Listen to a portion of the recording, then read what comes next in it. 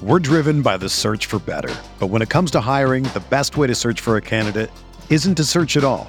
Don't search, match with Indeed. Indeed is your matching and hiring platform with over 350 million global monthly visitors, according to Indeed data, and a matching engine that helps you find quality candidates fast. Ditch the busy work. Use Indeed for scheduling, screening, and messaging so you can connect with candidates faster. Leveraging over 140 million qualifications and preferences every day, Indeed's matching engine is constantly learning from your preferences, so the more you use Indeed, the better it gets. Join more than 3.5 million businesses worldwide that use Indeed to hire great talent fast. And listeners of this show will get a $75 sponsored job credit to get your jobs more visibility at Indeed.com/Blue Wire. Just go to Indeed.com/Blue Wire right now and support our show by saying that you heard about Indeed on this podcast. That's Indeed.com/Blue Wire. Terms and conditions apply. Need to hire? You need Indeed.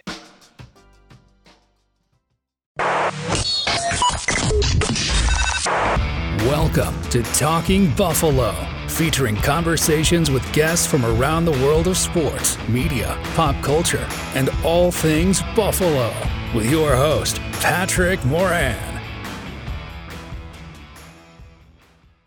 All right, what is going on, everybody? How you doing? Welcome to another edition of Talking Buffalo, part of the Blue Wire Network. I am your host, Patrick Moran. Thank you, as always, for locking in. Whether it's the audio side, the video side, I appreciate you all. Today is Tuesday when this drops anyway, July 11th. Been a minute since I've actually had an episode. Took last week off, kind of recharged the batteries a little bit. Haven't talked Sabres since the draft and free agency started. Was waiting for the right guest, and of course, I do have him today. It's been a minute since he's been on this podcast, though. Good friend of this podcast, friend of mine, writer, sports media personality, Joe Yerdon, man. What's going on, dude? How you doing? Doing good, man. Yeah, it's been a little bit, but I'll take the heat for some of that. Things have been a little bit busy, plus sure. Hopping in the car, driving to and from Nashville with a couple of other pals here. So yeah, it's hockey season's funny because it goes from 0 to 1,000 miles an hour at the flip of a switch, and then it goes right back to 0. Yeah, we're kind of at that 0, but today we're going to spend a little bit of time because, again, on this show, at least anyway, I haven't talked much hockey. You know what it is, Joe, with this podcast, say as opposed to Maintenance Day that you do alongside Lance Lazowski of the Buffalo News. You're in hockey mode all the time, and I feel like most of the people who listen to you or who subscribe to your Noted Hockey, they're hockey fans. And there's a lot of hockey fans, don't get me wrong, who are listening to this, but I still feel like the majority are Buffalo Bills fans. Yeah. And some fans are fans of both teams, very much so. But I feel like there's a lot of hardcore Bills fans who are more casual Sabre fans who might hear the names a little bit that are, when the Sabres sign somebody or the draft, again, both of which we'll talk about here in just a few, but they don't really know much about these players at all. So that's why I like having someone like you on who could kind of, it's like, talk to me about this guy or this kid like we're in 5th grade. You know what I mean? That's the casual Sabres fan, which, to be fair, to some extent, at least anyway, I am as well. But anyway, it is definitely good to have you back on the podcast. You've been really busy. Like I said, the season, covering the season, free agency, the draft, also following the Rochester Amherst, who went pretty deep in the playoffs. So it's been a while, man. You've been busy. Actually, since the end of May, since I had you on this podcast last, we did a Kyle Okposo appreciation episode, and that was fun. Like I said, you've been a busy man, been killing it too. By the way, been crushing it. I've been enjoying Noted Hockey. I've been enjoying your work on Bleacher Report, enjoying the podcast, enjoying your radio hits. In fact, you just did one in Rochester before you jumped on for this taping. So it's good. Like I said, good to have you and see you and listen to you again on this podcast. I took a week off. I didn't do a show last week, a holiday week. You haven't really had much of an opportunity to take any break. Now you're going to get a little bit more downtime for a little bit anyway. You know this, Joe, from writing and doing hits and podcasts and all this other stuff. It's good sometimes to just take a couple days or maybe even a week and just kind of recharge a little bit. And kind of that's where I was last week. Yes, I completely understand the need to kind of step back for a little bit, breathe, just kind of let it, because it can doing like, we're content providers, I guess. Yeah. It's a weird way to put it, I guess, but um it's a lot of it is kind of nonstop, because if you're not doing something actively, like, if for you, if you're not podcasting or doing a video or whatever, you're thinking about, like, okay, what am I going to do next? Right. And writing wise, I mean, it's the same thing for writing. It's like, okay, Sure. well, what am I going to do now? Because now I'm looking at the calendar, it's July 10th, and I'm like, all right, I got a couple months to kill here. So, like, what the heck am I going to do? So, because you can stop, you can, and I think people understand, if you, like, especially for us, like, once the Darlene extension gets announced, it's kind of like, all right, everybody, we'll see you in September.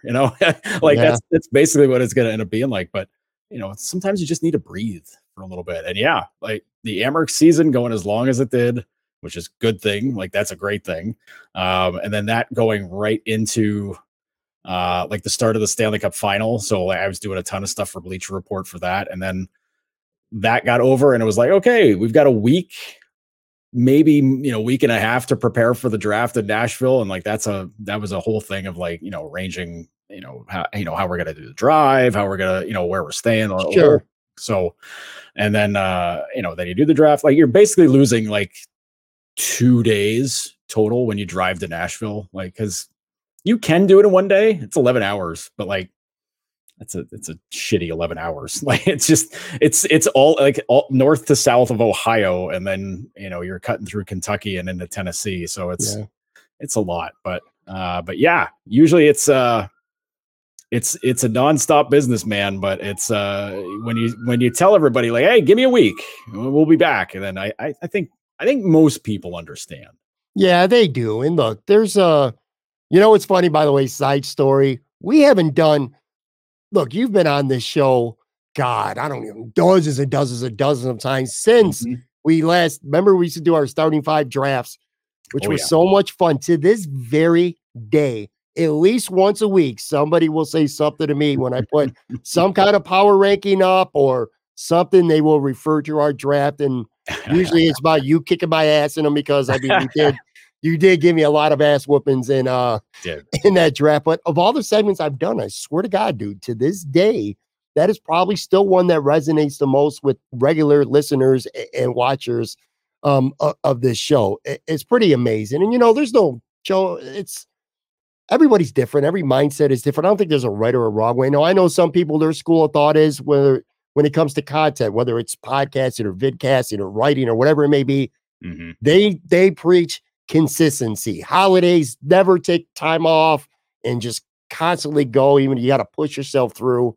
And then I get that. I feel like taking a break every now and then is a little bit healthy for everybody. It's certainly healthy for me as the content provider. It's healthy maybe, if you start forcing stuff and doing things just to do them, I think you lose a little bit of that quality, that goes into a show. Or you would know this, when it goes into when you're writing an article, it's like, oh, I got to get one out. I got to do one just to do one. I'm not really feeling this, but I'm going to put it out anyway. Right. I feel like fans kind of see through that, so sometimes I think it's just, it's good to take that break, man, recharge a little bit. That's kind of the mindset that I always have with things. Cause I'll feel bad about, like, not, pumping something out like constantly, just giving something for everybody to read like once a day. And then I'm thinking, like, well, I can do that, but how good is that going to be if I'm, 5 days in a row and just put something out there just to put it out? Right. How good is it going to be? Sure. Like, it's easy to sit back and, if you're somebody that doesn't do it, easy to sit back and be like, well, I don't see what the big deal is. Why don't you just do it? That's your job, idiot. Like, right. I get it. But, like, I apply it to your own job. How many, do you go in and do your own job, 100% balls to the wall every time? No, nobody does that. So, sometimes you just want the quality of what you're doing to stand out more than it is just volume. I mean, it's hard though, because, like, if you go away for, like, for just even a little bit of time, people just kind of, you fall out of the view, and people forget about you a little bit, which I got to learn about that for, when I came busting back onto the scene this season. So, it stinks, but, like, sometimes, for me, it was life got in the way and, other things. But, but like once you get back into it, it's like, oh, right. Okay. Yeah, this is the way it goes. But I mean, like this whole year, man, it felt like I was a little bit uncomfortable in my own skin a little bit because I was just like, man, I'm back doing this. Then it's like, wow, am I really doing this? Like you're just doing like having that conversation every day, and then things being different with the team and everything. Like it's a huge change, and trust me when I say this, it's been a huge positive change. Sure, as far as covering the team goes, it's been a miraculous change as far as I'm concerned. But it's still like, you spend so many years and then you got, you're like basically out of it for a year and a half, kind of, you spend so many years in like a kind of not helpful situation, kind of like you're swimming upstream all the time. And now it's kind of like, oh no, it doesn't have to be that way. We're getting to see how good it can be on the other side. It's nice. As somebody, who's someone I consider a really good friend over the past handful of years, as somebody, who was doing a lot and then things fell off for you and it was a shitty time. And then to come back this year and do what you're doing now, it's been a lot of, forget the professional side and the personal side. It's really cool for me to see you thriving again like this. So that's really cool. And look, we're going to talk some Sabres, talk a little bit of Bills today. I got a couple fun things that I want to get into. Before that though, look, I'd be remiss real quick, Joe. I got to say, I don't know how much you follow, Twitter lately. Again, I know how busy you've been, and this is not really anything to do with hockey. This is on more the Bills side, but an 8-year-old kid, Eddie Merrick, he was born with a heart defect, and he's been fighting his whole life. Eddie's infantry, kid, 8 years old, lost his life last week. Bills Mafia, just, there's a lot of things that we could criticize about fans and Twitter and social media, stuff like that, dude. But I just want to say real quick, man, and then we'll move on. This will be a fun show. It's not going to be no somber episode today. I didn't get Joe on after all this time to be somber for the next hour or so. But I just want to say, man, it was for people, and I know a lot of people who are watching and listening do know who this kid is through social media primarily. Just devastating, heartbreaking. 8 years old. His father, Nick, somebody that I befriended over the last couple of years on Twitter, very open about the journey, constantly putting up photos and videos of this young, brave kid. And to see somebody lose their life at freaking 8 years old, man, it's a tough pill to swallow. Big Bills fan. Just, I don't know, man. Don't really have a lot to say about it. Again, it's just my thoughts and, my prayers go out to this kid and to his father and to family, man. Sucks. You see this shit happen, Joe. Let me ask you this, because we've since the birth of social media, we've all lost somebody close to us. In your case, obviously, lost a parent, over the past year or so. Everybody handles things differently. There's no right or wrong way to grieve. People grieve how they grieve. One thing, and I'm sure you didn't see this, well, I'm not sure, but pretty sure you didn't. Again, the father just throwing up pictures and videos, and that's how he wants to remember his son. 99.5% of people are loving it. Keep them coming, man. Whatever's going to help you feel better. One piece of shit, I'm not going to even mention the guy's name, but one guy pretty much said, I'm paraphrasing a little bit, but get off Twitter. Stop putting up, this is not how you mourn your loss. Just fucking a shitty way to treat somebody who's going through a hard time. We all go through things, Joe. You did. I have. There's no right or wrong way to grieve, right, man? People are just going to do things the way it makes them cope, Yeah. You handle it the way, I mean, it's not something you're ever ready for. And you don't know really what to do. Like you're just kind of lost. Sure.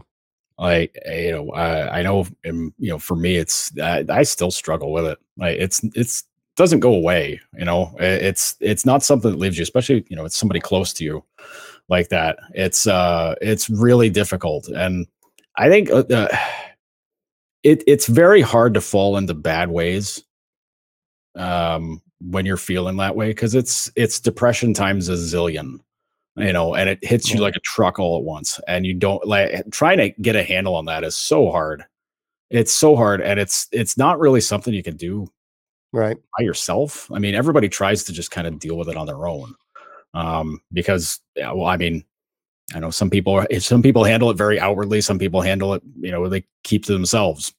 That's me. I basically shut it down for I don't even know how long. Like it was just way too long. So and like if you asked me to remember anything that was going on at that time, I no friggin' idea. No clue. You could have told me I was, I did anything. I'd be like, maybe. I don't know. Could have happened. I don't know, dude. Like it's all like a mental blackout, because you're just, you're in such a bad way and you feel so upset. I'm using upset in the general term because people handle it by being sad or being mad or whatever. Right. But I mean, to be, I mean, listen, Twitter's an awful place. It's an awful, awful place where people just go on and say whatever the hell they want to say, and they don't. And care. they get seen. That's the part, Joe. They get seen. Yeah. They say something awful and they get seen, and attention gets brought to it. Like I just did, like an idiot. Mm-hmm. But it's just it's so easy to just be that guy and just show up and be like, oh, knock it off, dude. What's the big deal? Like, well, the big deal is I lost somebody. That's the big deal, and go fuck yourself. Like that's the only answer you need to give to somebody like that, because that's whether it's some like kind of morbid joke or they're actually totally serious about saying something like that. That's an awful person that doesn't understand life. So let them go be miserable somewhere else and get them out of your mentions, get them out of your timeline, block them, just, tell them to go away. Like don't tell them to go away, but just make them go away, because there's no need to see and put up with people that say things like that. It's just, that's awful. It is. It's terrible. But you know what, Joe, is rather than spend time and highlight one asshole, in this case, and I agree with you a lot, man. Twitter could be such a, not just Twitter, all social media could just be such a cesspool at times. But I want to say with this kid, he felt love from fans, from Bills fans. They were like in the midst, because he's been sick for a long time, but this really progressed quickly and ultimately, sadly, he passed away. But Bills fans, they raised $20,000 doing some kind of raffles, and players are giving away jerseys and stuff like that. Daryl Talley, they were having a raffle. They did have a raffle where Daryl Talley and his wife Janine were going to FaceTime the winner. You know what I mean? There was just all kinds of little things going on to raffle. So just wanted to give a shout out, let his father, who I know listens to this podcast. I don't know if he is right now, but he listens to the show. He's told me that many times. A lot of people are thinking of him and sending love to him and his entire family. But anyway, all right, let's move on. Let's get into a happier place today, man. Again, it's good to have you back on the show. Tough to segue out of that one, Pat. I'm not going to lie. There is no easy segue, but I do want to switch gears and talk about things on a little more happier tone here. This weekend, now I didn't go, so you're gonna have to tell me a little bit about it. Taste of Buffalo was this weekend. Mm-hmm. I know you were there. We talked a little bit yesterday before we're taping here today. You told me about some wings too that I was like, boy, I never had them.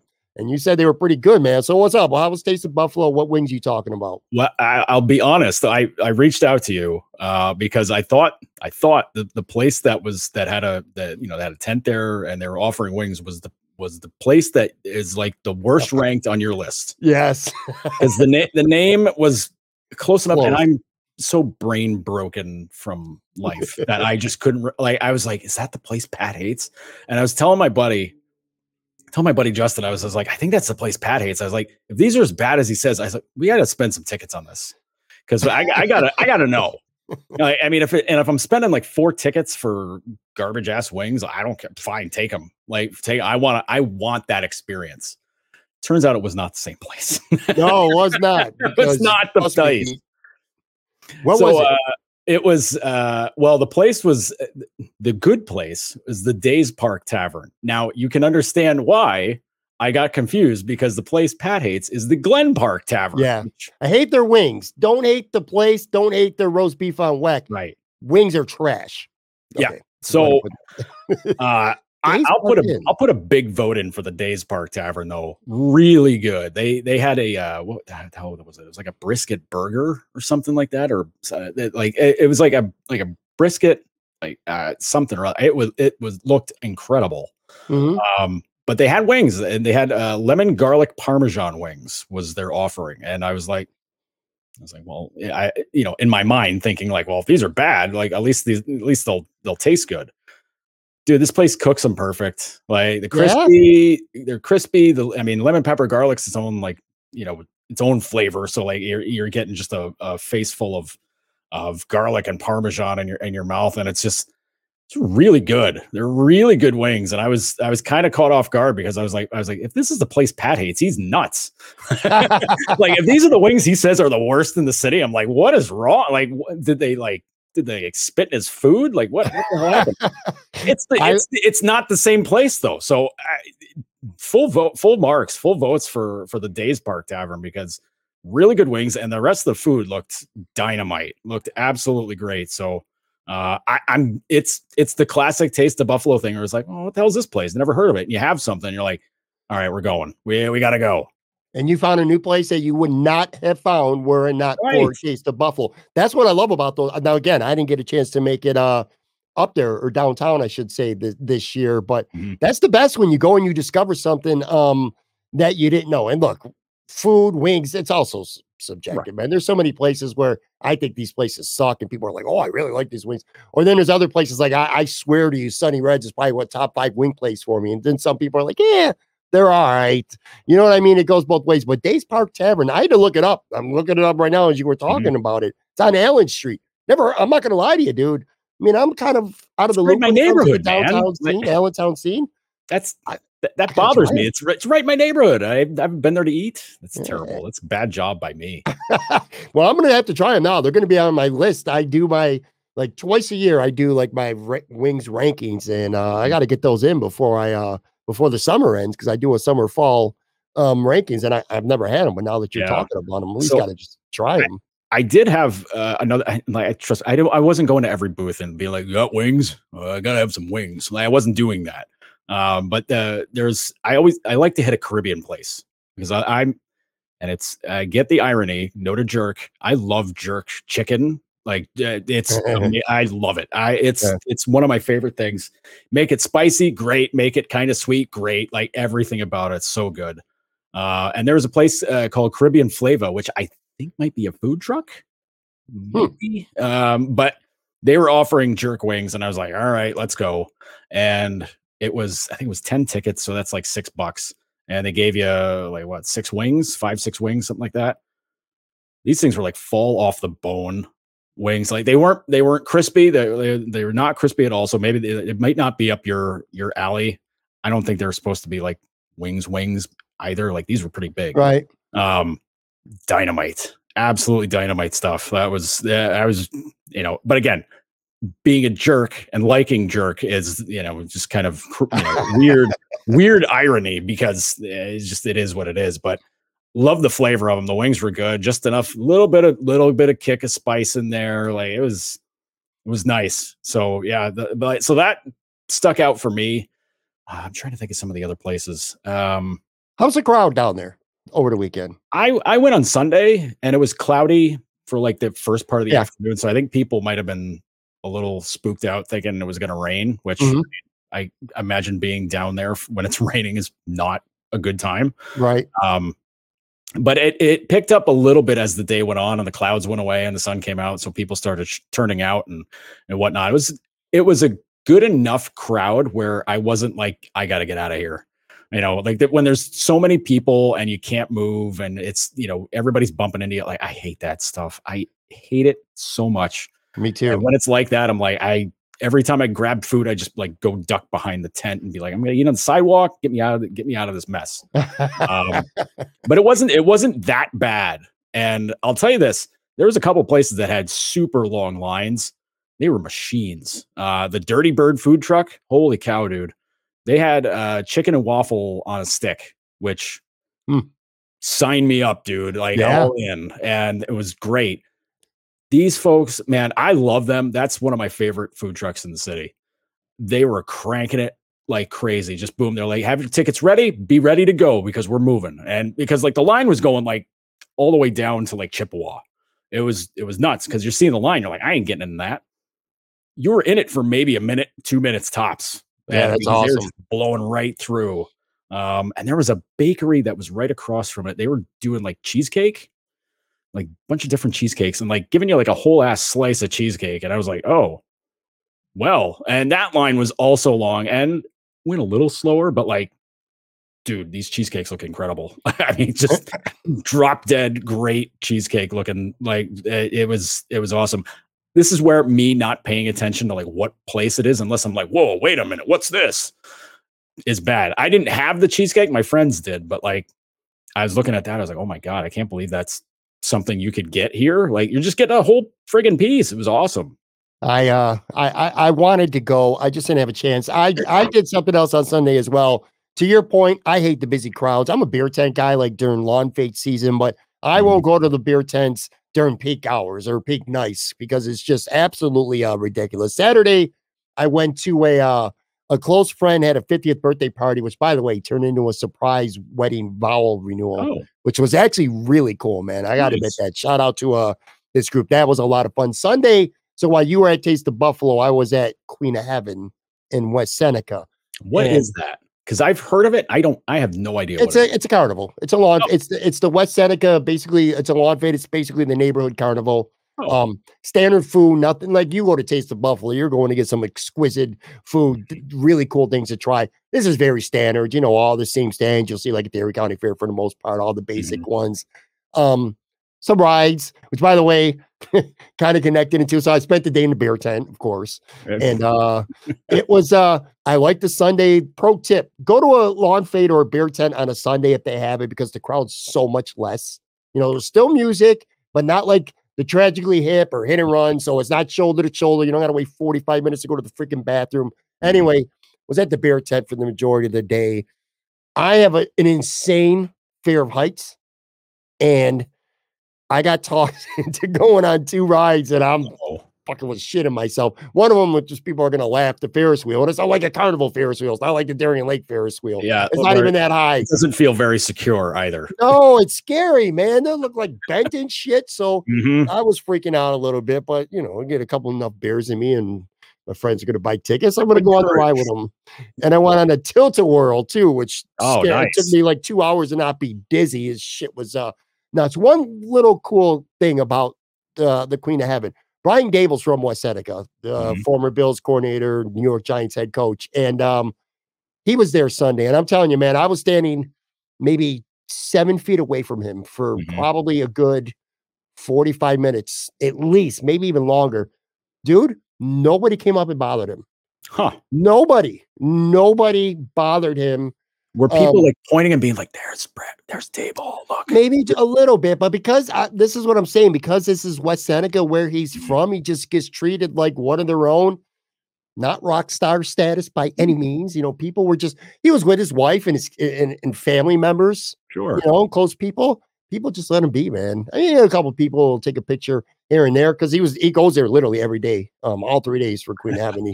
He hangs out. He's a West Seneca dude through and through, man. So he's there for the whole weekend. But dude, he's such a super nice guy, man. He could just tell. I mean, again, I've had interactions with him before. I didn't talk to him yesterday. Again, it's with his family, man. Don't bother the guy. I'm not gonna sit there and want to ask him questions or tell him that, you know, I have a podcast or blah blah blah blah blah. I get pictures, any of that shit. Just leave the dude alone. Super cool dude, man. If your Detroit Lions can't win the NFC this year, I'd be pretty pumped if it would be the New York Giants that did. Brian Dable, super cool. I think you're going to be a Giants fan then, Pat. Yeah. Listen, you're not going to be able to talk me into they're going to be one of the best teams in the NFC. You're just not going to. It's impossible. Impossible for me to accept it. Impossible. I cannot wrap I'm waiting for Jordan Love to instantly become a top 3 quarterback in the NFL. Yeah. That's what I'm waiting for it to happen because it's already happened once. I think the Packers are more likely to be a team competing for a top 5 pick next year than I hope so. Than they're going to be anything else. Hopefully but anyway, they blow that pick too. All right, let's take a real quick break. Come back. We're actually going to talk a little bit of football and especially some Sabres hockey. So be right back. We're driven by the search for better. But when it comes to hiring, the best way to search for a candidate isn't to search at all. Don't search, match with Indeed. Indeed is your matching and hiring platform with over 350 million global monthly visitors, according to Indeed data, and a matching engine that helps you find quality candidates fast. Ditch the busy work. Use Indeed for scheduling, screening, and messaging so you can connect with candidates faster. Leveraging over 140 million qualifications and preferences every day, Indeed's matching engine is constantly learning from your preferences, so the more you use Indeed, the better it gets. Join more than 3.5 million businesses worldwide that use Indeed to hire great talent fast. And listeners of this show will get a $75 sponsored job credit to get your jobs more visibility at Indeed.com/Blue Wire.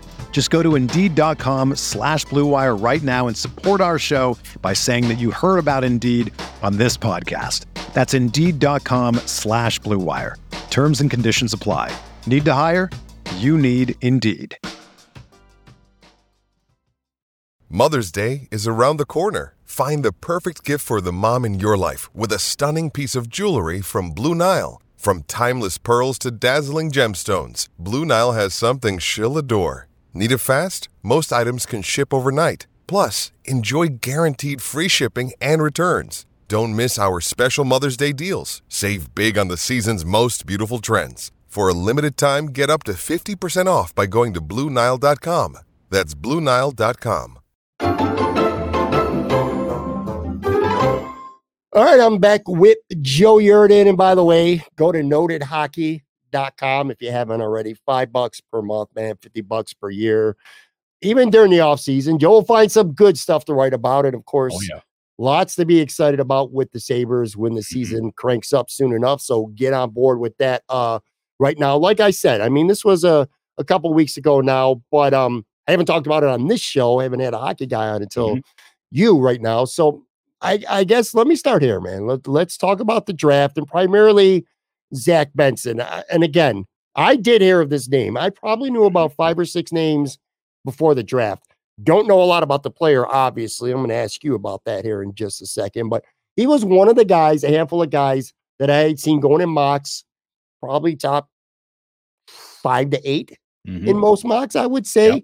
Falls to the Sabres at 13. Seems to be some legitimate surprise here that he fell to the Sabres. What are your thoughts on him going to Buffalo at 13 and him as a player? Let's start right there. It was very surprising. And it's sometimes these things happen in the draft just because weird stuff happens. It's funny how like the major league drafts can mimic fantasy drafts so easily. Because everybody's got their ideas, they got their boards, they got everything ranked out, and then somebody makes a pick a little bit out of the norm ahead of you. Then it's like, oh, wait a minute, that team grabbed a defenseman. I'm talking about Montreal. Like Montreal grabs Reinbacher, and then suddenly it's like, oh, and then the Coyotes grabbed the defenseman right after him, and it's like, okay, well, that's weird because it's not a defense draft by any means. Now, there are some good guys at the top end of it, and they did go early, but they probably went a little bit earlier than I think just about everybody thought they were going to go. I mean, a lot of mocks did. I think maybe most of the mocks, I didn't see a defenseman go until maybe even the Sabres. Like the Sabres at 13 were like one of the teams where it's like, maybe they might take a guy. Yeah. Maybe somebody else ahead of them, but like the forward class was so good. There's so many good players in this class, and Benson being the guy falling to Buffalo is wild because they watched him a ton. Why? He's Matt Savoy's teammate. They know all about him. They've been watching him for 2 years now. So they knew everything inside out and backwards about him because like they just, everybody's watching Savoy and they're like, wait a minute, who's his teammate of his? This guy's incredible. It's a pick where I think everybody kind of looked around and said, how the hell did that guy get there? Like, how does that guy fall that far down the board? What caused that to happen? And I remember asking Adams after, I think it was after the first, it was after round one. We're speaking to him at the end of the day, and I asked him, I go, what were you thinking when you started seeing a run on defensemen go? And he just kind of like, he was kind of surprised. He was just like, well, he's like, well, we've got our board. He's been saying the same thing all the time. He's like, well, we've got our board. We stick to it. I'm like, there's no way you thought a guy like that was going to be available at 13, because the whole time you're thinking like, well, he's at this spot on our board, wherever it was. Obviously it was somewhere pretty good, but wherever he is, you're thinking like somebody's going to grab him. Like, it's just, we got 12 teams ahead of us. Somebody's going to snag him, and that's going to be that. Nope. And the funny thing with him, and some of it might be, recency, like new hotness type thing. A lot of people who think that he might be better than Savoy, that he's actually a lot better than Savoy is. And his skill set, that by the time he's ready for the NHL, and even, some people are just like, oh, you could go this year. And I'm like, well, he ain't going this year. Like, that's just, they're not going to do that. Right. Unless he's so good at training camp that it's just kind of like, well, all right, well, he's got to go. Like, we got to get a look at him. We got to play him. I find that, I don't think that's going to happen, but I mean, they're open to anything. That's the good thing about the Sabres now. They're not shutting people down before they're even stepping on the ice. They're just kind of like, well, hey, if a guy forces his way into it, then we're good. Like, cool. But there's a lot of talent there, and we watched him during development camp, and you can't glean a lot from development camp. It's like 3 practice days and then the 3-on-3 tournament, which is basically the guys trying to, one up each other with highlight moves and, trying to do cool shit, which I always respect. But also trying to win games, which, good. There were some things I noticed about Benson in that day as the day wore down, and like they were getting into like the games where it's like, okay, we could actually win this thing now. He just went from like kind of like, all right, it's highlight time, to being like, oh no, we're gonna win now. Like he went into this spot where he was harassing Ryan Johnson, again, first round pick from a few years ago, defenseman. He just absolutely harassed the hell out of Johnson and stole the puck from him, and it turned into like the go ahead goal, and they're in the game against them, and like it was like the playoff round. And it's kind of like, oh, well, Johnson's a pretty good defender. And Benson just, got him all turned around and tied him up in knots and took the puck away, and then made a tape to tape pass from basically the side, the half wall across the ice to a guy that's by himself. Like, okay. And again, it's a 3-on-3 tournament. Take it for what it is. Some guys look really good because they've been playing in a pro league, Novikov, and some guys are just better than others. Like, that's just the way it is. But I don't know, man. He's, the size thing kind of put me off. He also looks like he's 13. Like, everything about it, I'm just kind of like, I don't know, man. Like, I don't know. Crazy, these hockey players, how young they look, Joe. These first rounders. It's just, they are. Well, yeah. I mean, they are young. I mean, Connor Bedard's still 17. He turns 18 soon. But like, it's nuts. It's so I hate it. I hate that the Matthew McConaughey line from Dazed and Confused applies, but not in the creepy weird way. It's just, I keep getting older. They keep being 18 coming into the draft, and I'm like, damn it! Like, I get older. They say like their parents are my age now, and I'm like, oh, Jesus. Oh, that's a great. So line. it's. But I mean, he's good, man. He's really good, and I'm gonna be very curious to see what he looks like at training camp, because he'll be there. Usually guys in his spot are there for like a week and then out they go. But I don't know. We might see him in a couple of preseason games, because they're playing 5 games in a week. Right. In the preseason when it starts up. And like, you're going to have a different lineup like every night that week of just guys that are in camp. They won't do any cuts until like that week's over. So it's going to be really interesting, because they got a lot of eyes to get on. And I don't know, man. There's a lot there, and it's very impressive. I don't obviously know these prospects at all. So going into the draft, I would bookmark on the internet. I had a little folder, like about at least 8 or 9 different mock drafts, other various people's mock drafts. And I went after the Sabres made their pick, and not one of them had him going as late as 13. None of them. Like it was as high as 5 or 6, I think, and no lower than 10. Like he was a top 10 pick in pretty much every single mock that I looked at. To your point, they're so young. Not just him, all these kids that get drafted, especially in hockey. And you look at somebody like, say, him, or on a bigger stage, Connor Bedard, what's his name? Zach's going to have the opportunity, very likely, to develop with the Sabres. As good as he is, as big of a prospect as he is, there's no rush to get him on the ice. Night one as a rookie. He's going to go through his progress, and he's going to develop into, hopefully, a great player. You take a guy like Bedard, what is he? He's 17, right? So he's still 17. He turns, when the hell does he turn 18? Maybe beginning of September? I don't know. It's a weird birthday thing. I don't know. Weight of the world. The rebuild of the Chicago Blackhawks is going to be on his shoulder. Just like in the NBA when LeBron came into the league, with Cleveland. Like the weight of Cleveland and that organization and that city to some extent was kind of on him. And you see these guys. One thing, Joe, if I watch Zach Benson highlights or Connor Bedard highlights on the ice and they got their uniform on, they look a little bit bigger. These kids are special and they're playing against kids their age or whatever. That's one thing. You see them, like say in Nashville, when you're up there and he's on the podium and you're, within an earshot of him, and these kids look so goddamn small. And then you start thinking they're so young and how much expectation and weight get put on their shoulders, man. It's crazy that when I look at things from that point of view, it's just nuts to me. Yeah, I just had to look up Bedard's birthday just to make sure, because I've been scanning through different stuff lately, and I was like, "There's somebody whose birthday is like in October," and it's like, no, that's Fantilli. Bedard's birthday is like a week from today, so he turns 18 in the middle of July. So like, no difference, 17, 18, right? He's a teenager that's going to be going in an NHL camp, and it's like, all right, buddy, it's up to you. Like, get her done.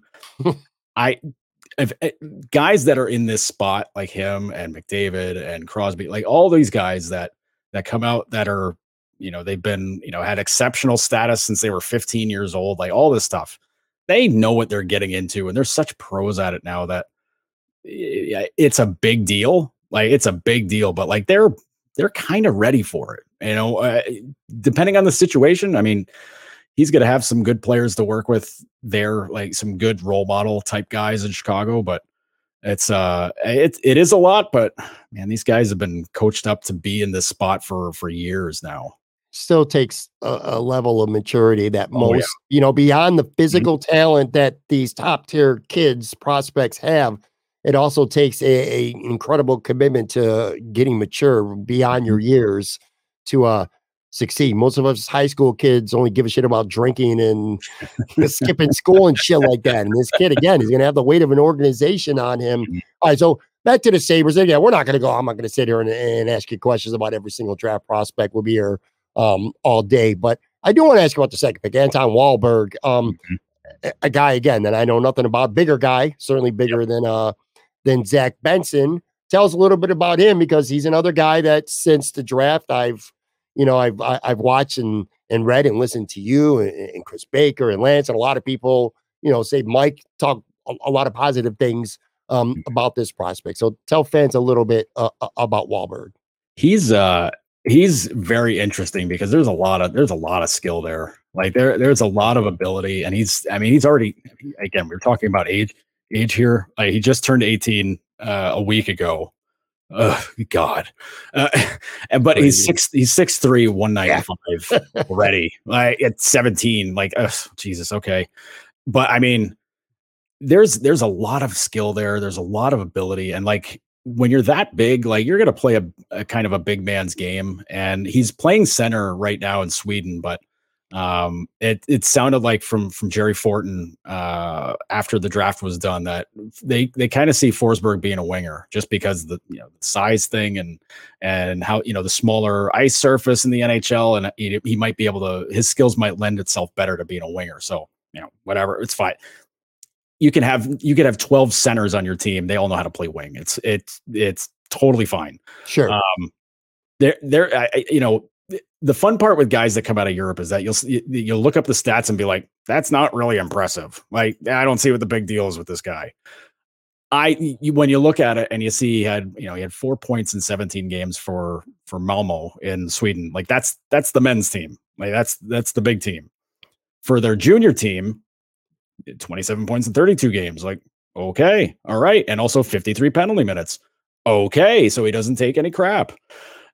That's kind of the guy you want to have to be part of this mix that they've got right now. Right. A bigger guy, not necessarily plays with an edge, but just a guy who won't take any shit, and can be physical, can do these things, and also has a high-end skill ability. So that's them identifying something that down the road that could be useful for them. That, we're talking, maybe 3 years, 2-3 years away, because he's going to play one more year in Sweden. Then he's probably coming over. Then he's probably going to play at Roch.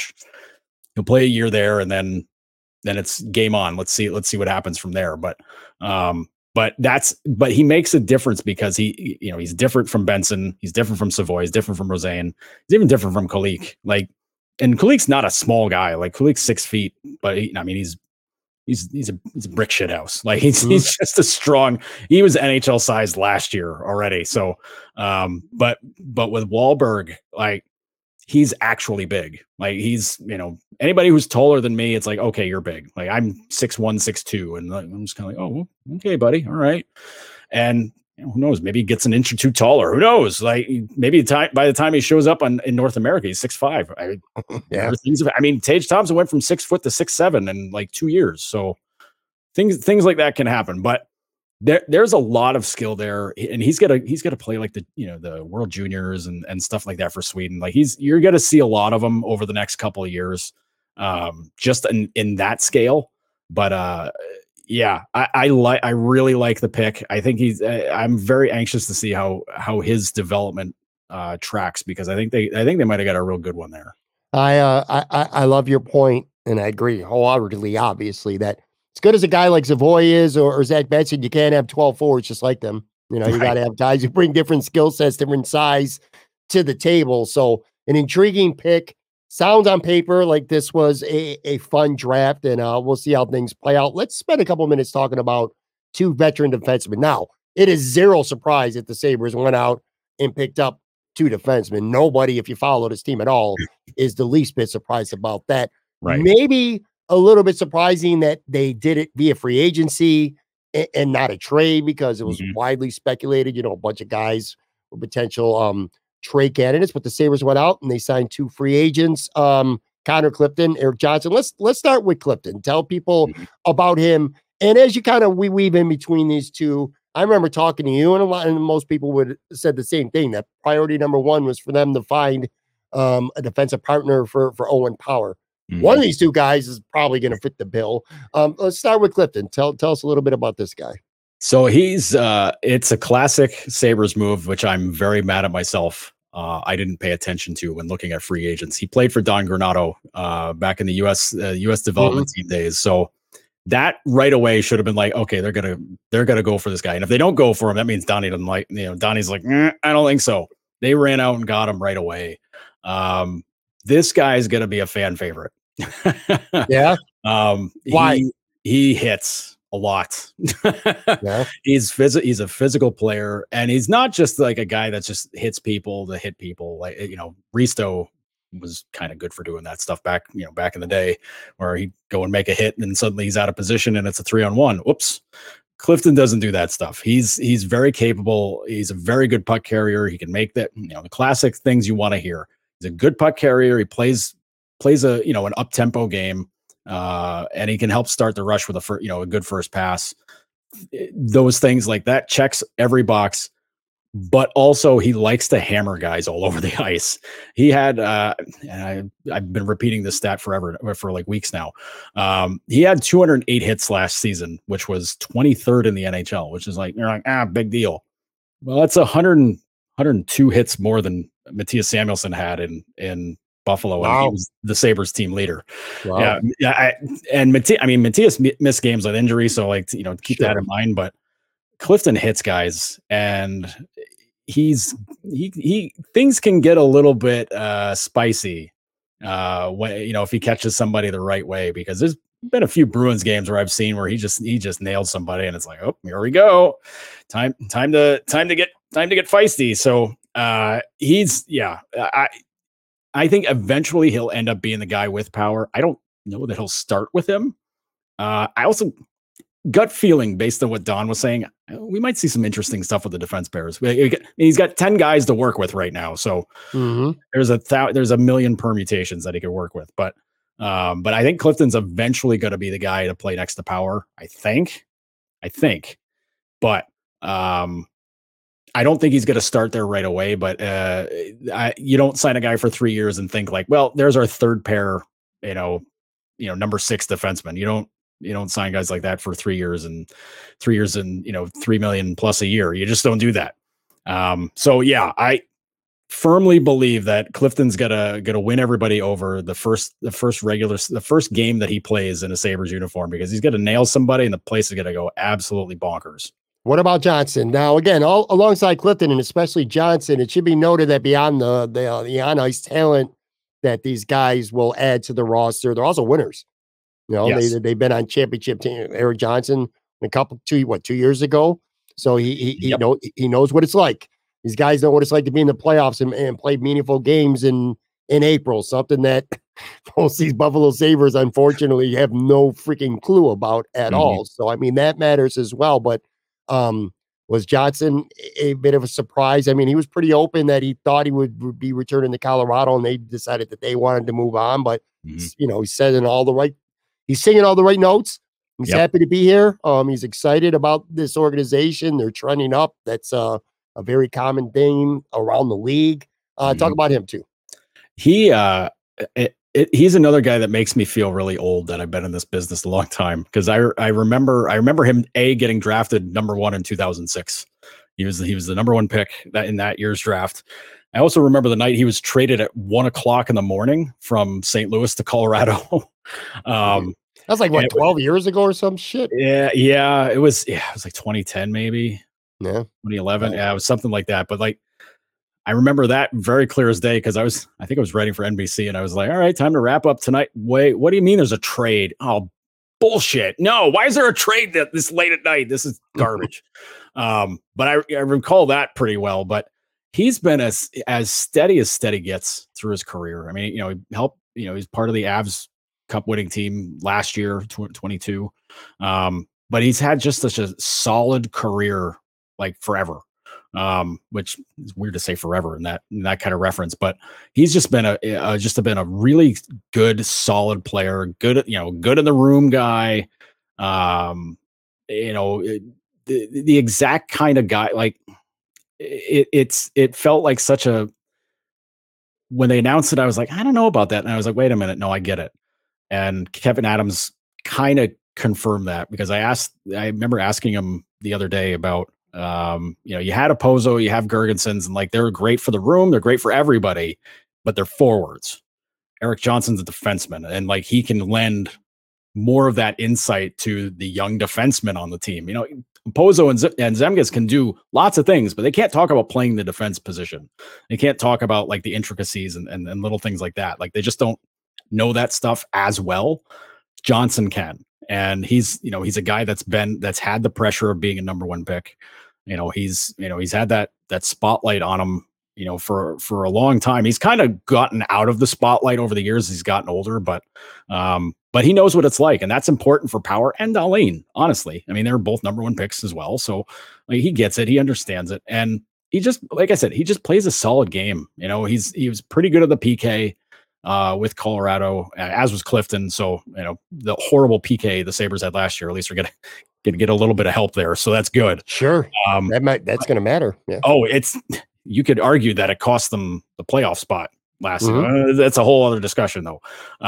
But he's just it was such a smart decision, or such an obvious decision, that I'm kicking myself I didn't pick it out, because I didn't think he was leaving Colorado either. So, I mean, he'd been there forever. Why would there's no reason to leave, but it was, he's captain of the team, the whole thing. And they're just kind of like, all right, man, bye.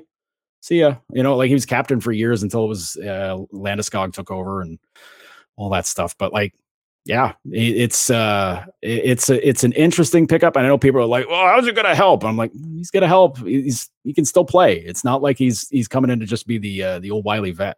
Yeah. Now, look, man, a lot of exciting things going on with the Sabres. Obviously, some high draft picks to be excited about. Some, you see guys like Kulik. You see a lot of these young guys looking good.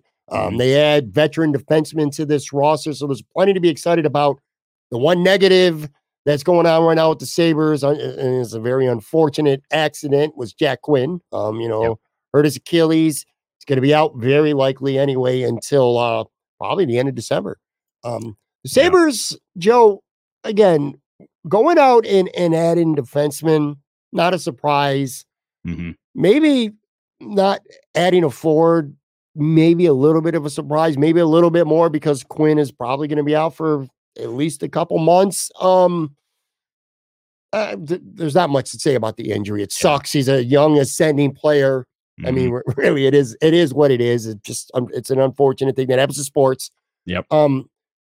Olofsson has not been traded. That might be a surprise right now. You still think that's going to happen? And when it comes to Quinn's roster spot right now, do you think that, I'm sure there were a couple of guys they were interested in maybe and didn't pan out, but it certainly appears anyway right now that maybe it's Kulik, maybe it's Savoy, maybe someone just goes into that spot. Like Quinn's absence, if there is a silver lining and no one's going to go and play as well, probably as he did last year. That's not what I'm saying, but if there's a silver lining, it's an opportunity maybe for one of these young kids to step up into that role. Do you think that's how it plays out? Do you think they get a veteran? And what's going on with Olofsson? Yeah, I'll start with Olofsson. I don't think I was pretty convinced they were going to trade him at the draft. And then the news about Quinn came out, and I'm like, well, now they're not trading him because you're talking about a guy who I think when people were going to ask me who was going to break out for Buffalo this season, Quinn was going to be my pick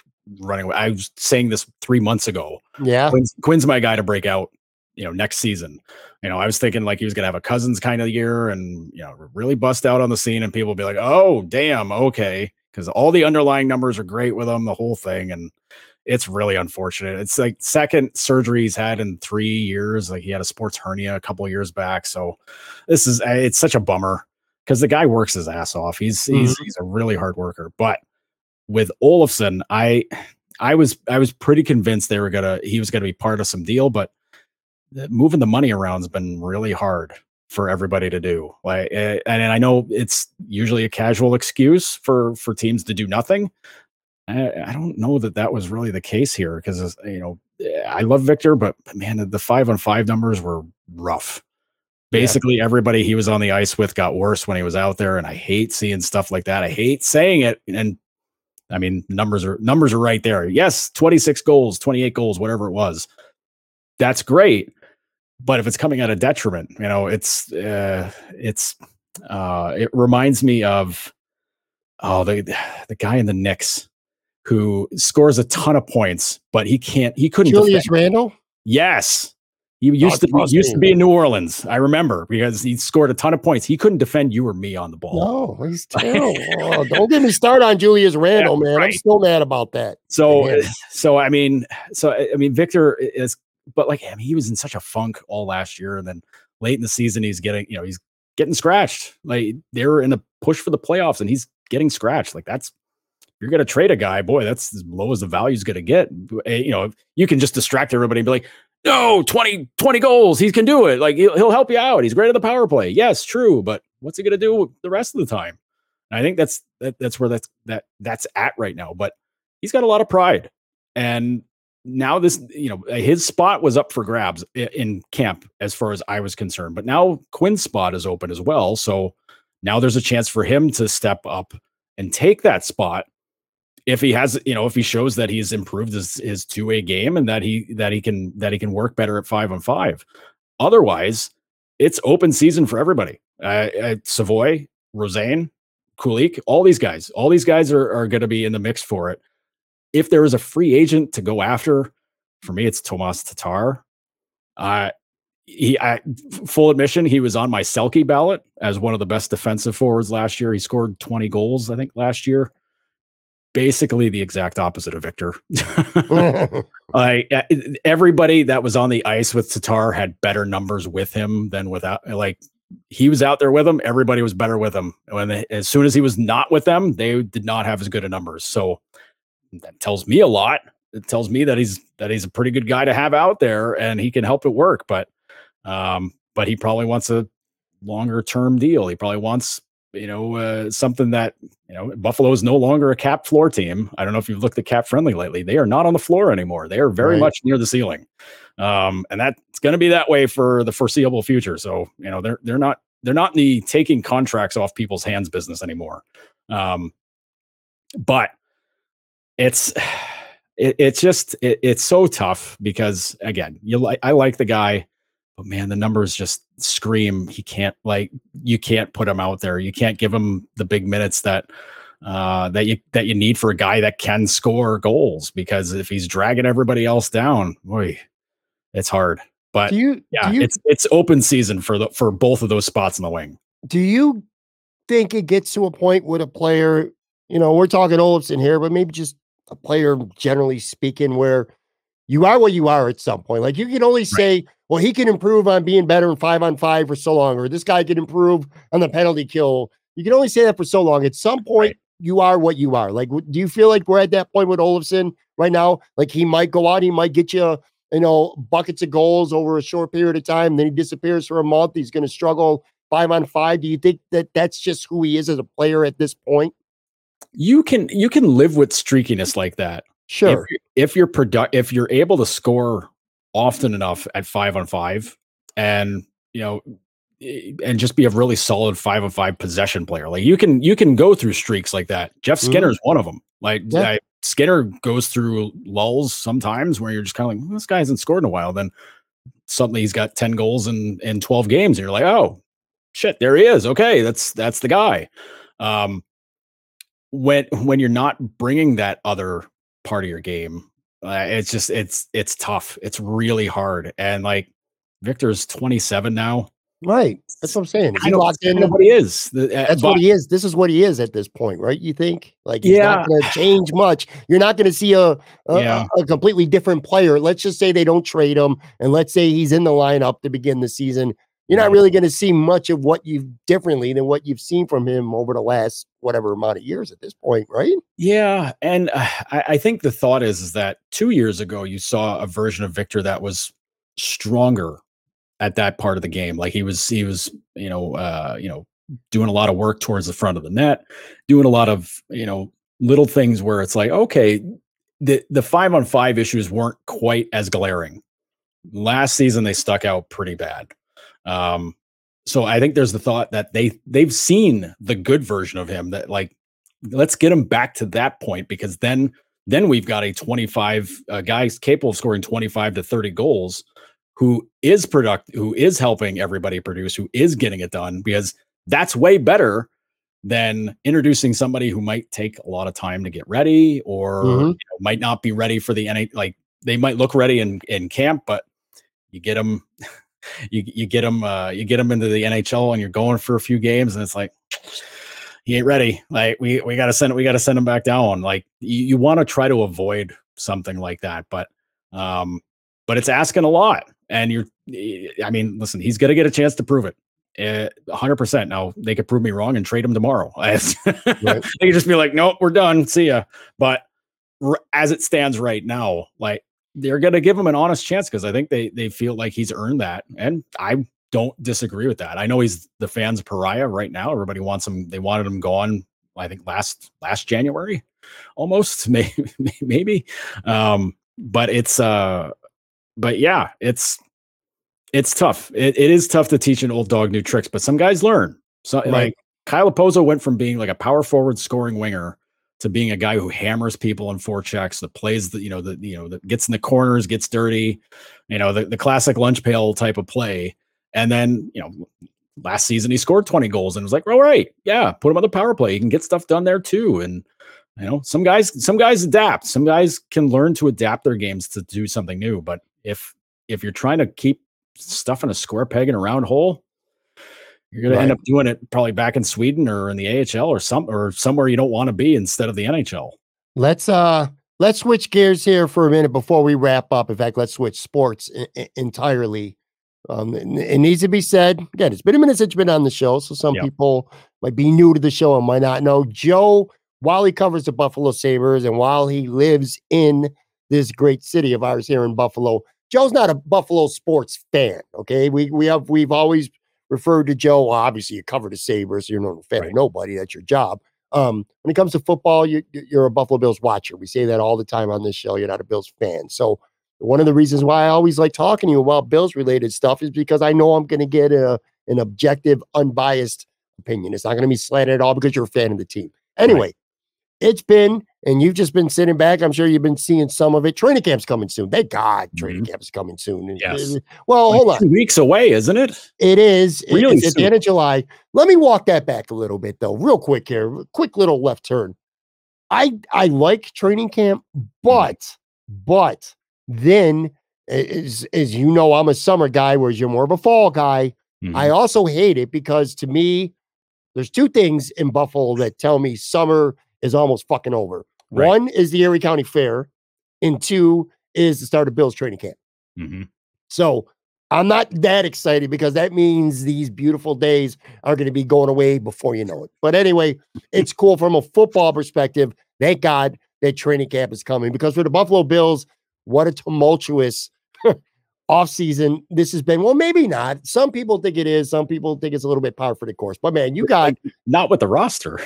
Yeah. I want to get your opinion as a whole on I guess we'll call drama this offseason. Man, you got Josh Allen, without digging into his personal life too much. Everybody knows him and his girl broke up at an inopportune time. Let's just say things went down unless you're at an inopportune time. Josh is single. Josh has taken that step from a celebrity in Buffalo.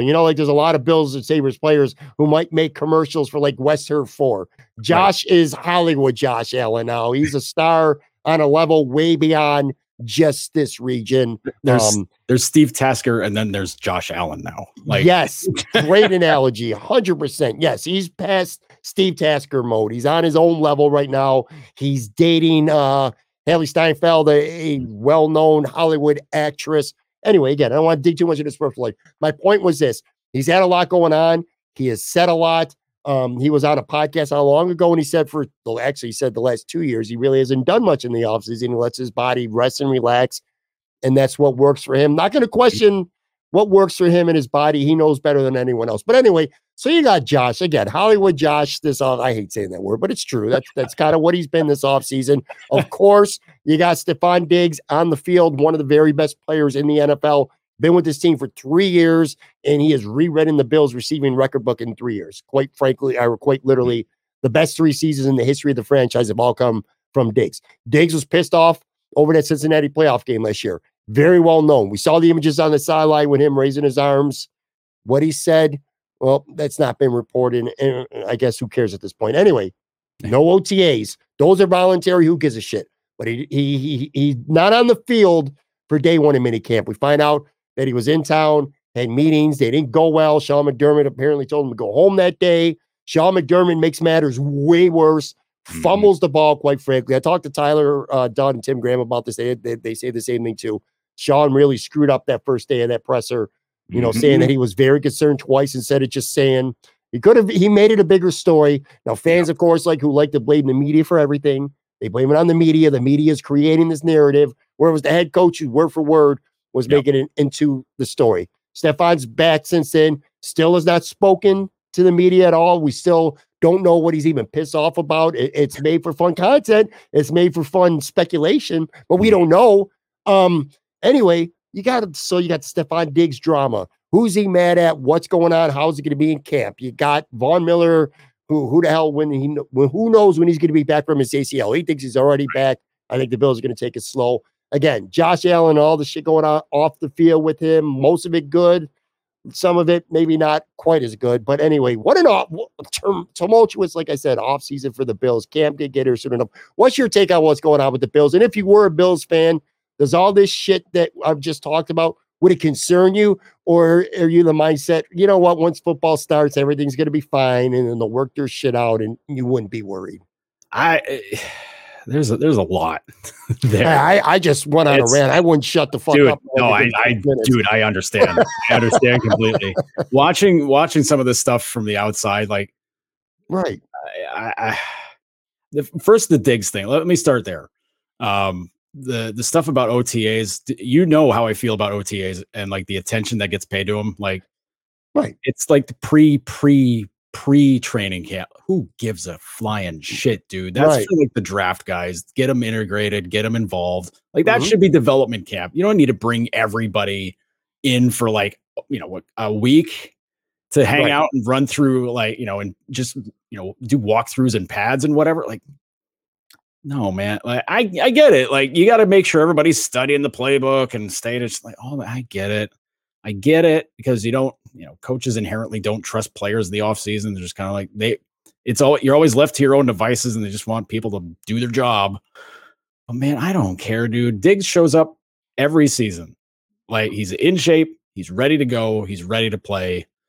That's it. Like he's in shape now. I see his Instagram. Yeah. Right. Like he was at the DeMar Hamlin softball thing down in Pittsburgh, right? Yeah, he looks fantastic. Yeah. Looks good. Like, I don't need him to do walkthroughs and pads, man. Like he knows the playbook. He knows where the patterns are. He knows the second that Allen rolls out, I gotta find a way to get open either deep or underneath for him. Let me ask you this, Joe. You're a media guy, all right? You cover the Sabres. Let's pretend you cover the Bills though instead of the Sabres. If you're a media guy, would you have a gripe against him because he has not spoken yet about any of this and it's been months? If you're a media guy who covers the Bills, or do you feel like it's not really a story, or you just don't give a shit right now? Like what would be your take if you were covering this team?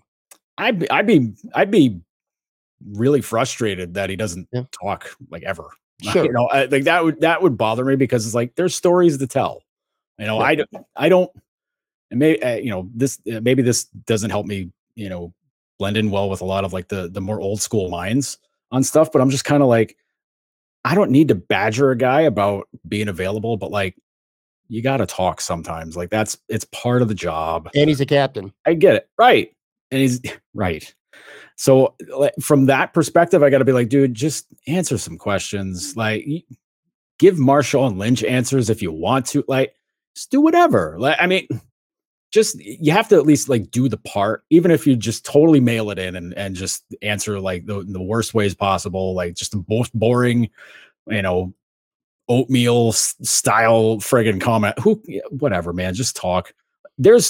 He has stories to tell. Like there's stories to tell about him, which I'm positive everybody on that beat wants to tell, like the cool stories about Stephon Diggs, because like he's got there's a cool story. Like his brother's a great defensive back, like the whole thing, like everything's cool. Like it's cool. It's fun. Like this kind of stuff you want to see talked about, written about, but he ain't having it. So, whatever. Like, I think we've come to expect this with receivers just in general in the NFL. Like, they're just a different breed, man. Like, they just kind of do whatever. Them and defensive backs, cornerbacks specifically, like they're just kind of like their own. Like, they're just kind of like, whatever, man. Like, they're like goalies in hockey. They're just kind of weird. They're going to do whatever. And just don't do anything to upset them. It's like that kind of thing. It's the Keyshawn, just throw me the damn ball thing, but not with Keyshawn yelling, screaming in a camera about it. But yeah, I mean, I wouldn't be like pounding my chest, frothing at the mouth, mad that he hasn't talked about anything. But like, I'd be like, dude, come on, you wouldn't be writing scathing columns at this point, but you would be annoyed. No, I'm not that type. Like listen, there are many times in the past where I could have just like opened up both barrels on somebody and just decided to be like, screw it, man. I don't care. I don't care what the blowback is. I just don't. Sometimes with stuff like that, I look at it as like taking a pot shot. I ain't here for pot shots. Like that's not how I operate. Some people do. And like, I mean, as long as you're doing it from not from a dishonest perspective, like if you want to like just rip on a guy for not doing like, hey, he's not doing like the team, the basic things that a team captain should be doing, blah, blah, blah. Like just do your job. Okay. All right, great. Like that, you can take that shot, but I don't know. So it's not really something that I look to do just to stir it up like that. Right. So I'll never be a sports talk host on radio. I just stirring stuff up for no good reason just to get people screaming at me. Like, dude, I hate getting yelled at. I just get out of my face with this stuff. Just like, please, just let me live my life. But yeah, but I mean, just from the basic media perspective, yeah, I'd be upset that he doesn't talk at all. But like, I don't know, there's been lots of guys that have come through Buffalo in the past that just either found ways to avoid or just flat out didn't like to talk. I mean, for the handful of years I was doing Bills games for AP, I remember one time we tried to talk to Sammy Watkins after a game, and Sammy was like, "I'll be right back. I gotta shower." Like, okay, so we're standing in front of his locker waiting for him. And somebody comes out and starts collecting his stuff. We're like, he already left. Okay, well, all right, see you later, bud. But it's things like that. Like Khalil Mack tried to sneak out when he came in here with Oakland or Chicago, I forget. I think it was with Oakland. Like he tried to like sneak out, and like he got caught before he even got out of the room. I was like, dude, you got to talk. So had a big scrum like right at the entrance of the locker room, which nobody likes. Nobody likes that. The players hate that stuff. But like, he just tried to get out of Buffalo without talking to anybody, and it was like, I don't know. Sometimes you just got to do the thing, man. Let me ask you one more question here. Is it fair to say that if you don't count injuries, look, man, injuries will take down any team in any sport. Right. If they could cripple you, simple as that. Josh goes down, that's a wrap. The Bills are done. You can say that with pretty much 32 other teams. Pat Mahomes, pretty much there's a player on every team. You're not going to win if this guy goes down, right? Not counting injuries. Is it fair to say that if you're a Bills fan and you care about this team, that your biggest concern could be if Stefon Diggs, if this is more than what we're hoping it is, let's just say, for the sake of this question, that whatever is going on philosophy-wise or something between Stefon and whether it's the head coach, assistant coaches, whatever it may be, that there's scars that ain't going to heal. And Stefon becomes really disenfranchised here, and he won't say, or maybe at some point he does publicly ask for a trade, or he's just, even if he doesn't, let's just say he's just not happy. He's not himself here. I feel like that's the one non-injury thing more than anything else that could really pull his team down, because I don't think the Bills could win a Super Bowl without Stefon Diggs being who Stefon Diggs is, because I don't think they have enough pass catchers beyond him that are good enough. Now, maybe if they went out and they signed DeAndre Hopkins, highly improbable, then maybe they could lose Stefon. But whether it's Stefon getting hurt or whether it's just him completely unhappy and miserable being there, whether he's vocal about it or he keeps it to himself, like, is it fair to say that that would be your biggest non-injury concern with this team this year?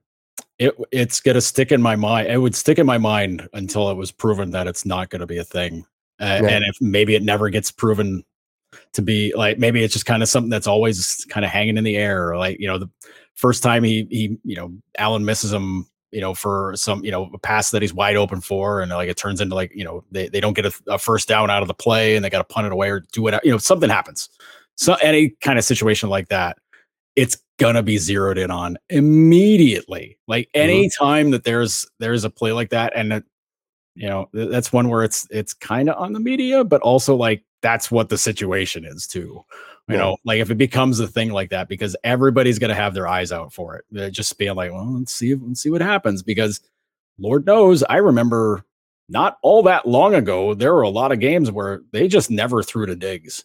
For whatever reason, like he just didn't get the targets. It was either going to Knox or to Beasley, or maybe somebody out of the backfield, whatever.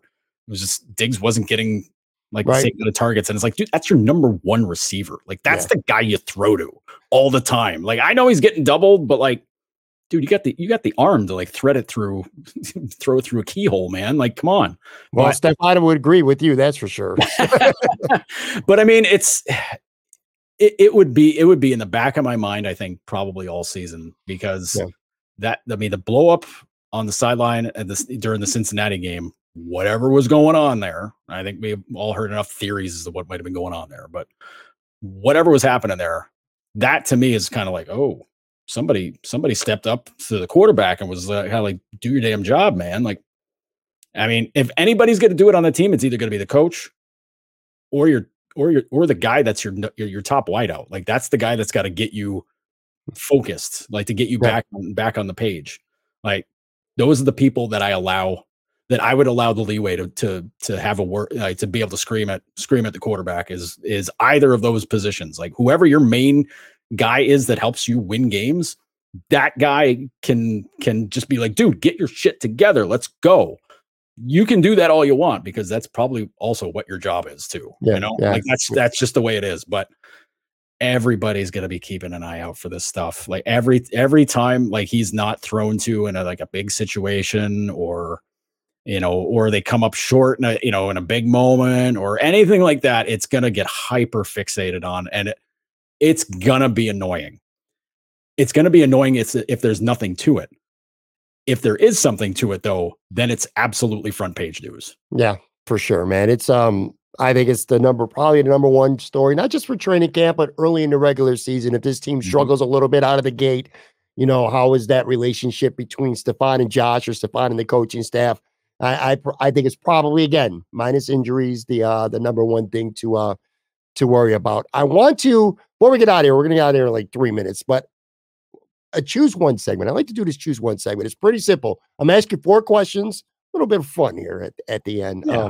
Pick one. Pretty simple. I'm going to give you 2 choices. Well, actually, in 3 of these, I'm going to give you 2 choices and you pick one. And then I guess the last one is just a straight up question. Just a little segment I like to end. I call it choose one. So we're taping this on Monday. In fact, maybe an hour or so before WWE Raw is actually in Buffalo tonight. Let me ask you this. What type of match do you prefer at this point? And again, this is choose one.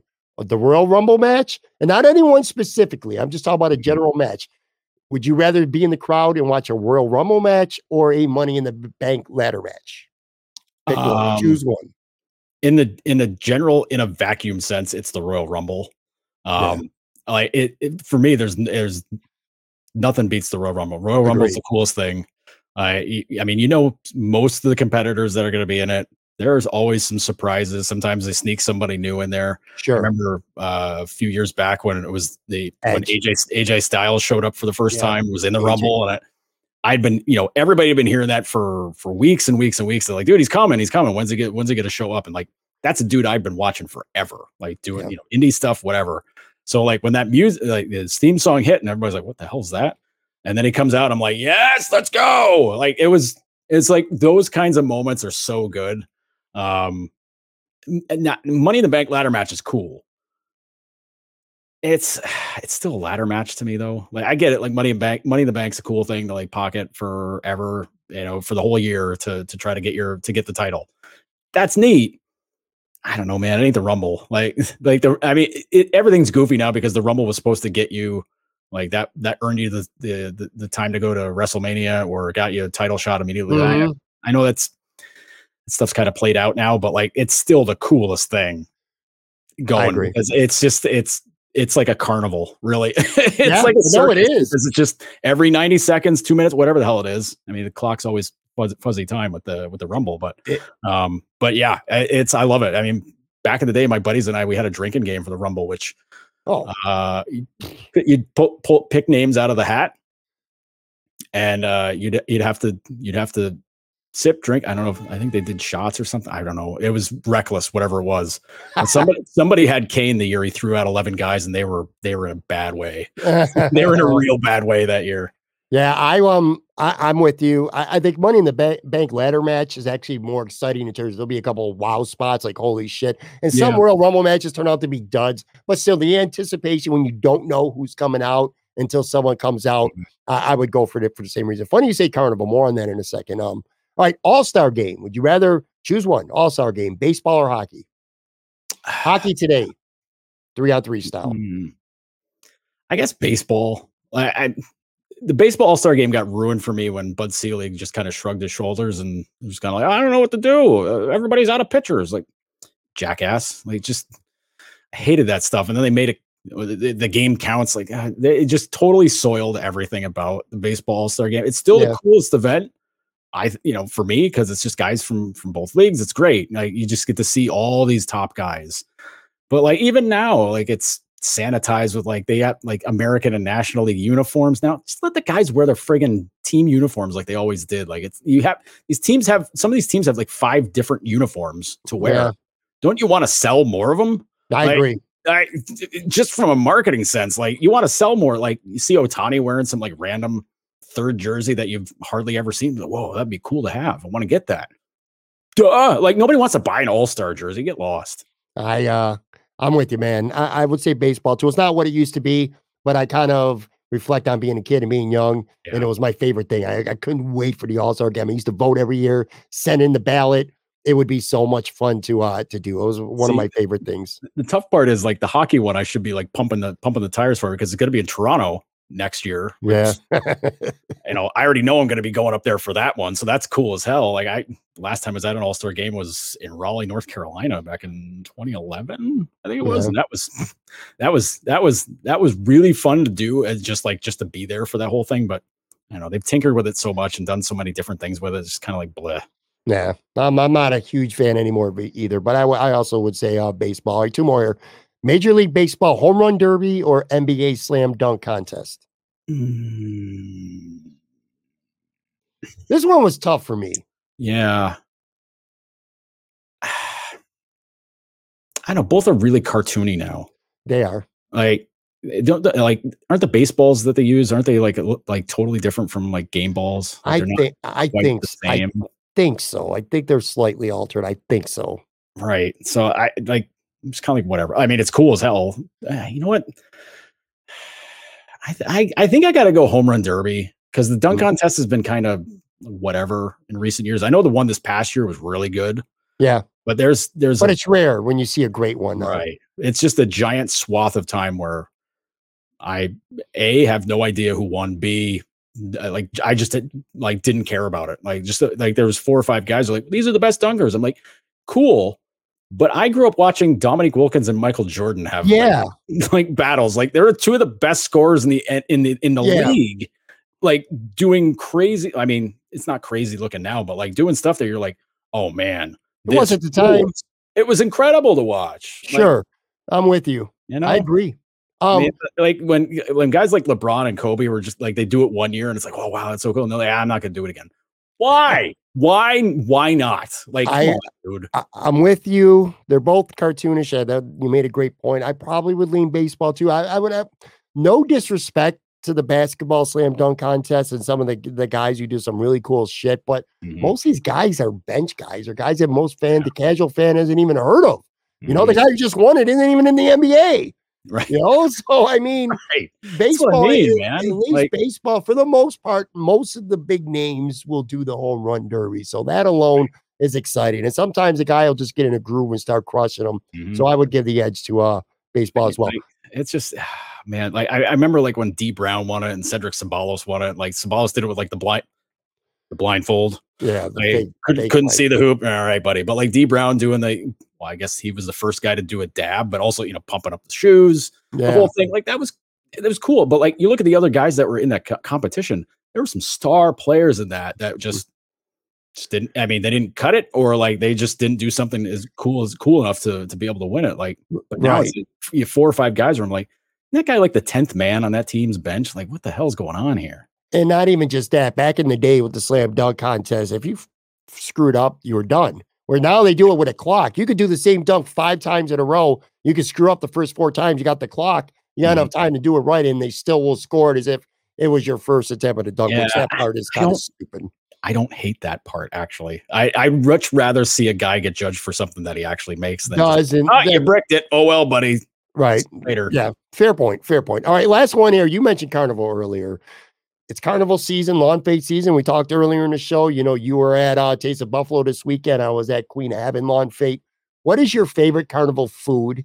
Like if you go, I don't care if it's the Erie County Fair, Taste of Buffalo, whatever it may be, whether it's a carnival, some kind of exhibition, somewhere where you go where there's a shitload of food, something that you got to have, whether it's a dish, whether it's a dessert, something that like if you go to the Erie County Fair, for an example, you don't want to leave without getting this. So your favorite carnival food? I think you got to get a funnel cake, right? Like you can smell those things like a mile away from the fair. Mm-hmm. You know, like you can just smell those like fried dough, funnel cake, whatever it is. They're basically the same thing, aren't they? Yeah. Either way, like who cares about healthy? Like nothing's healthy you eat at the fair. Everything will kill you if you eat a ton of it. Exactly. But I don't know, man. Like you can smell the fried dough and the funnel cakes getting made from a mile away, and like that's what hooks me every time. Where I'm like, all right, I gotta have one. Fine, just give me one. Like I'll have it. But then you have like 2 bites, and you're like, yeah, that hits the spot because it's just the right amount of greasy. And it's just it's kind of crunchy, kind of soft, kind of greasy. Like it's everything about it is bad, but it's so good. Yeah, mine. I'm gonna go with a cannoli. Ooh. Like yours too, but I go with a cannoli. I mean, that's something I don't know if I mean to. I didn't know they did cannolis at the fair. Really? Oh yeah, they definitely do. I also haven't been to a fair in like 25 years. So, well, you got some great way to end the show because, like we talked about, you've been really busy with hockey, but you got a little bit of downtime. This is the year where you go check out the Erie County Fair and go. Might be. Go walking around there and all. As long as it's not 100 degrees out, then yeah. All right, that is going to do it for this episode. By the way, tomorrow's show, I'm going to have Anthony Marino from Buffalo Rumblings. Thursday, going to be live from Imperial. Buffalo Sabres pregame, postgame host on MSG. Brian Duff is going to be with me. We're doing that show live, of course. Awesome. If you haven't done so already, make sure you go to Noted Hockey. Subscribe, $5 a month, man. Like I say all the time, you can't go wrong with that. Joe does great work. Follow him on Twitter at Joe Yurden. Doesn't get into it with fans quite as much as he used to, which is a little disappointing to me. I used to like when you go at fans more, but you kind of been a little bit, well, maybe they've just been nicer to you lately. I don't know. I kind of like when you go at them, though. It brings fun for me. But listen, the older I get, the less I want to fight with people. Like the more I'm just kind of like, just be cool. Everybody relax. I know some people get way more crotchety. Like I'll bitch and complain just the same, but like, no, please just be cool. All right, guys, I will talk to you. Like I said, I'll be back. Brand new episode. Anthony Marino joins me from Buffalo Rumblings tomorrow. Talk to you soon.